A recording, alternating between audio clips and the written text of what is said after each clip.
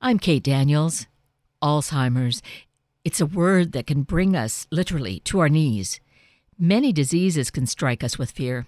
With Alzheimer's, it seems just a bit different because it affects the mind. And I feel that this is what causes us to experience so much fear around it. But understanding brings awareness and hope. Carrie McBride works with the Alzheimer's Association in Western Washington, and she's here to bring both information and a big invitation. Carrie McBride, good morning. Thank you so greatly for being with us this morning. Thank you so much for having me. I appreciate the opportunity to be here. And equally, I'm grateful that you're here, along with the fact that you work for the Alzheimer's Association. Alzheimer's being one of those words in our language these days that seems to kind of jar us or kind of put us maybe on edge, put us in a place where, I really don't even want to think about that. So here you are, you work for the Alzheimer's Association. How does that feel for you? Well, for me, actually, I have personal experience with Alzheimer's disease and dementia in particular in my family. Since there is no effective treatment or cure for Alzheimer's disease, it can feel really helpless when you have a family member who's affected. There's not much you can do but love them and support them. And this job for the Alzheimer's Association gives me purpose. It makes me feel like I'm taking action and doing something to really impact kind of where we're at with Alzheimer's disease in society. And so a little thing about that is we are making progress.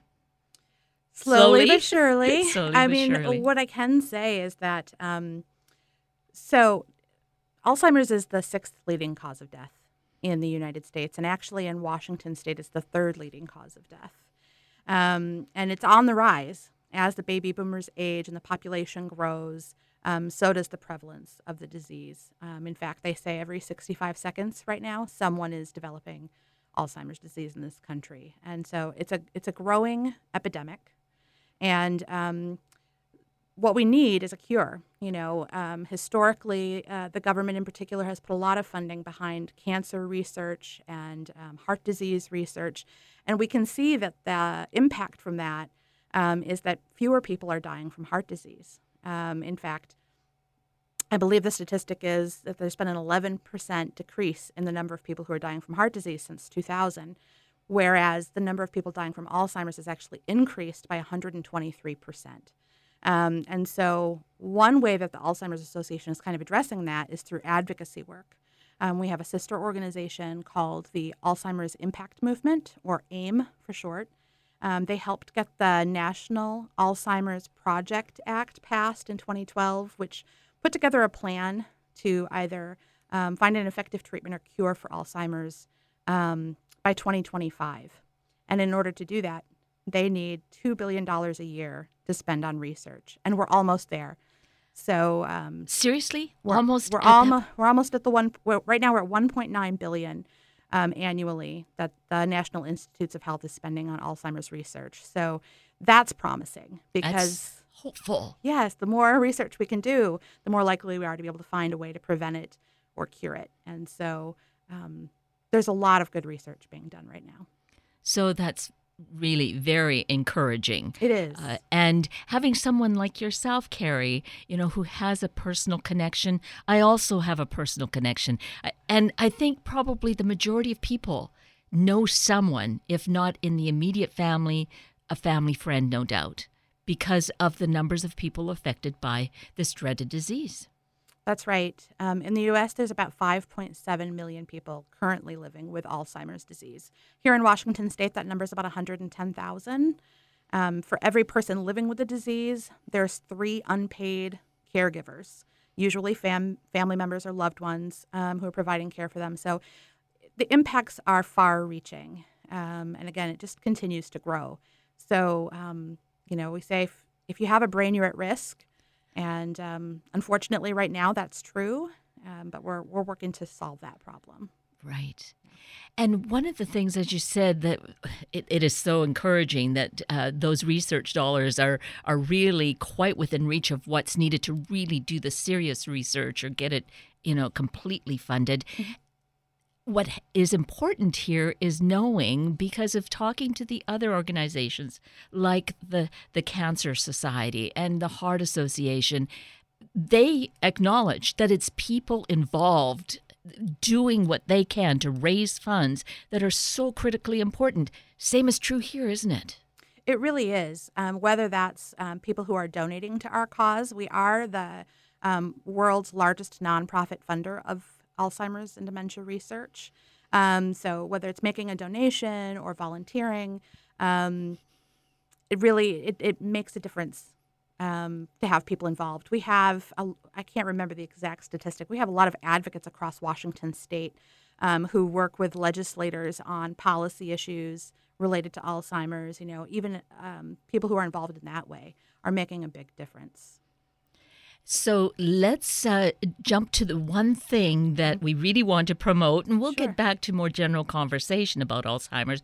But one major way that we all can get active and participate is coming up here really soon, and we have a number of different options for this here in our Western Washington. That's right. So our Walk to End Alzheimer's is coming up. The first walk is September 8th in Bremerton, and things wrap up in October in Everett on October 6th. So in between those dates, we have walks all over Western Washington, including in Seattle on September 29th and Tacoma on September 16th, and in Redmond on the east side here on September 23rd. So we have locations all over where people can get involved in this walk. The Walk to End Alzheimer's is the world's largest event to raise awareness and funds for Alzheimer's. And what it does is all the funds that are raised at these events go towards supporting our local programs and services for people affected by the disease. And then it also funds that critical research that we talked about in terms of finding a cure. So obviously donations as part of the walk are a big thing, but is there a registration fee? Do you like people to sign up ahead of time? What kind of thing are we looking at there? Well, people can register online in advance. It is free to attend and walk. For a nominal donation, about $100, you can get a free T-shirt. So on our website, which is alz.org/walk, people can either register as a team captain, and that's a really fun option because then you can, invite your family and friends and colleagues to come and join you on walk day. And, can all wear your purple T-shirts, and it's a great sort of community building exercise, I would say. And you can fundraise together. So you can register as a team captain, or you can just register as an individual walker. And instead of asking those friends and family to join you on walk day, you can ask them to make a donation to support your walk. Mm-hmm. And so you have lots of different options. Our system is really easy to navigate. It helps people through that whole process. You can even link it to Facebook. And I'm sure many people have seen the Facebook fundraisers that people run. You can hook it up to Facebook, and people on your Facebook account can donate. So it's I think for people who attend our walk, it's a really meaningful event. Even if you just like doing charity walks, and that's maybe why you're there. For most people, like you said, they have some sort of personal experience that drives them to the walk. Whether it's a family member that's been affected or someone in their life who's passed away from the disease. So it's a great event to raise money and awareness, but it's also a really meaningful event for a lot of people. Mm-hmm. And if we, by chance, don't know anyone, bless you, I guess, for being in that situation. But, just to be involved and being part of the solution, that's kind of giving the heart to what's going on, the donations to funding the research, which, as you said, Carrie, is so critically important.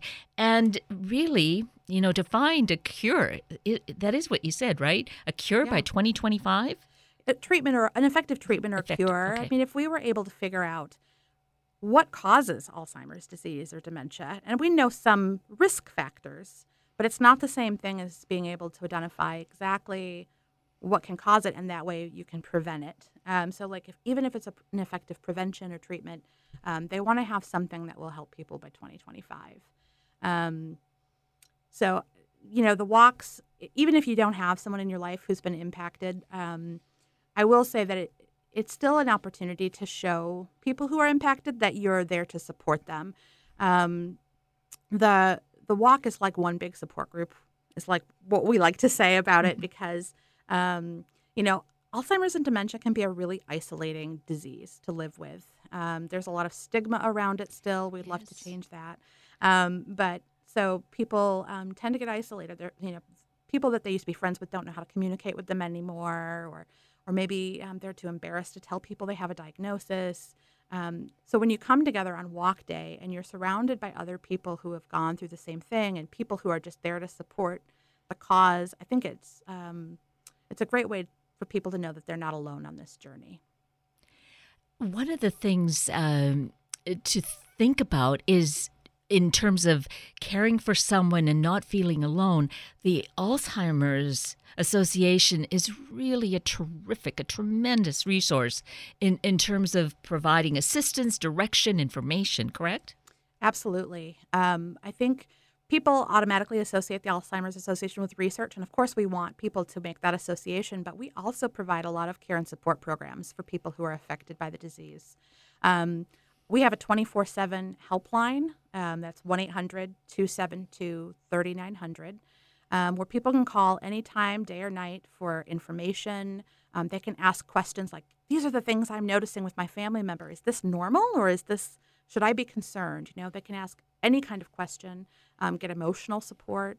We have care consultants, master's level care consultants who can also walk people through caregiving, communication skills, talking about legal and financial planning, some of those more complex problems that arise when someone gets a diagnosis. So it's a great resource for people. And then locally, we have support groups. We have a number of support groups, dozens, I would say, probably in the Puget Sound area for caregivers, people living with the disease, so some early stage memory loss support groups, and some real specialized ones too for like long distance caregivers. I know that there's a lot of people in Seattle who aren't from here and their families are somewhere else.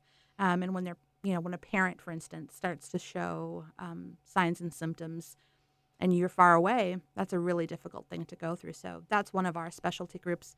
So we have just a number of resources, and I would encourage people to check out our website, alz.org, to kind of figure out what might be available to help them. And we'll do a little plug here, a little promo for November timeframe when we're going to meet again and have some other guests with us to really delve into that with a little more specifics and more information. But in the meantime, someone may need this information right now. So definitely go to the website. Go to the website, reach out to us through the helpline, find out what kind of resources are available. I think it's important to note, too, that Alzheimer's the diagnosis is not necessarily the end for someone. If you're diagnosed early enough, there's still a lot of time to participate in your own care planning and the legal and financial matters, like I mentioned. And there's still a lot of time to enjoy life. And there's a lot of good programs in this area for people living in the early stages of the disease. There's a whole program called Momentia, which is a bunch of different organizations that do programs like ballroom dancing, artwork, painting. They have a theater group. We do zoo walks. So once a week, you can go to the zoo and walk with people who are, living in a similar situation to you, and then have a cup of coffee afterwards and talk about other things. So there's a lot of really good programs like that as well. So that's something to really remember, because I think remaining engaged is a big piece of it. I think knowing that some of the research shows being more social, more socially active really helps to maybe kind of delay the onset or the progression of the disease, correct? It can. So when we talk about, we have like a program where we talk about like 10 ways to love your brain. And one of those ways is really social engagement. So for people who are completely healthy right now, know that social engagement piece is really important. And it's as important, if not more important, for people who have a diagnosis, to stay engaged in the community, to meet other people who are going through the same thing, and to really start to build a network around them and their loved ones. For the caregiver support. Well, and that is important too, the caregiver. You were saying how most of the caregivers are unpaid because they're family members or friends that are helping to support and give that care. And it's important to find out more information about that, how to engage perhaps paid support and that sort of thing, isn't it? It is, and we offer a lot of education for family caregivers. We have a conference in the spring each in Seattle at the Convention Center. We have some family caregiver conferences in Snohomish County as well, and some workshops here and there around communication, around trying to remember some of the different ones. But there's a lot of different educational workshops that people can attend to learn how to provide better care to their loved ones, because it is a challenge. It's a big challenge, and I know a lot of people who are caregiving are working. They have to miss work. They start to scale back their hours, and that can be a financial burden. There's a lot to consider, and so knowing where to turn when you're not sure what to do, call our helpline, check out our website. We have online support groups too, where you can just find out what did other people do when they experienced something. So there's a lot of great resources out there. And one of them, I'm thinking in terms of when my dad was beginning to show signs of dementia, that it's a 24/7 kind of thing. It's not that the caregiver, in this case, the spouse, my mother, gets really any reprieve. It's so exhausting in that way, because the person may have these really weird sleep and awake hours. So finding out the resources to get a break, to find some sort of avenue that other care might be available, or like my dad went to a day center type of thing. So knowing those things. Yes, and we can definitely make referrals for those types of programs, and there are many here in the Puget Sound area. We're really lucky as a community to have those types of resources here, some respite services, some adult daycare, that kind of thing. So we can definitely help you with that. So I was mentioning then the dementia. We've talked Alzheimer's, dementia. My dad was given a diagnosis of dementia. His younger brother, though, was Alzheimer's, like a really severe Alzheimer's. There's a connection, obviously, but they are different. Right. So dementia is really a broad term for any kind of memory loss that affects daily living.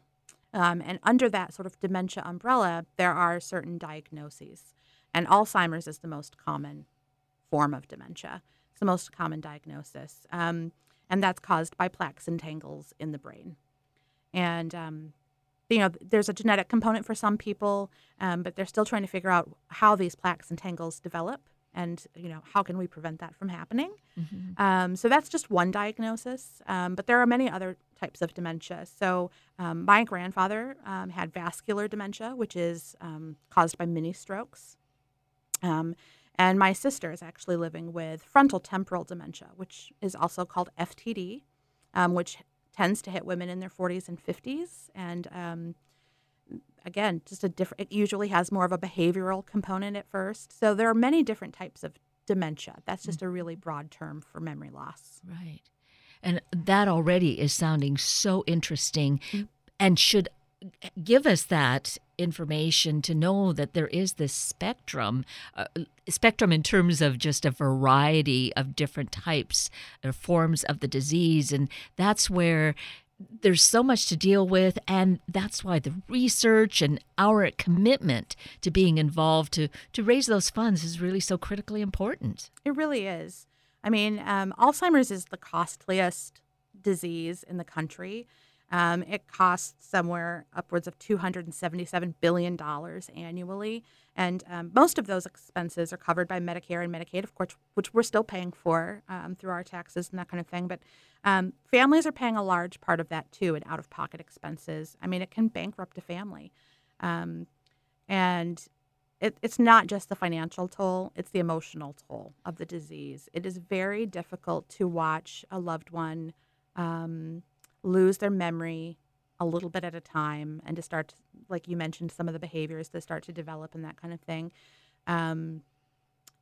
There's a sense that the person isn't the same it's not the same person that you once knew, and that's somewhat true. It's just a different version of that person that you love. Mm-hmm. Um, and so, yeah, it's a difficult disease, both financially, emotionally, and that's why we're here to help through our support programs. Really, that research is hopefully the key to solving all of this. Eventually, we would love to say that there is a first survivor of Alzheimer's. That's kind of our theme for our Walk to End Alzheimer's. You'll see ads running on TV about the first survivor. That's what we are really hoping for. Our vision's a world without Alzheimer's, and we say every walk is like one step closer to that vision. And I've seen those ads. They are incredible. I really reach into to our emotional level, I feel. And so they are powerful. Yeah, so during our Walk to End Alzheimer's, we have what's called a promise garden ceremony. And when people register, they have the opportunity to pick up a garden flower. It's a promise garden flower is what we call it. And the color of the flower represents your connection to the disease. So we have blue flowers for people who are living with the disease and purple flowers for people who've lost someone. And there's a few other colors. But during the ceremony, we raise a white flower. And we say that white flower represents the first survivor, and that someday we want to see a sea of white flowers. And that's one of the most poignant moments of the walk, is really seeing the hope in people's eyes, and but also seeing them connect with everyone else in the audience who maybe has the same connection they do. Yes. Oh, it is emotional. It is. And so hopeful again, thinking that there's definitely the possibility. We see so much change and advancement made in science with research. So definitely, the possibility is there. Great minds exist that are looking into this and working on it. So that's right. Besides funding research, we also convene researchers from across the globe who are working on this issue. I was just in Chicago last month for our Alzheimer's Association International Conference. And it's a place where researchers from all over can come together, share their research, and I think just spark new ideas. It's really an exciting time to be involved in this cause, because I feel like we're on the brink of something really important.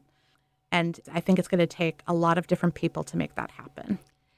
And reaching across borders, reaching around the world makes so much sense, because we're not unique with this disease. I'm sure if we looked around the world, we would see that it exists everywhere. It's a global epidemic.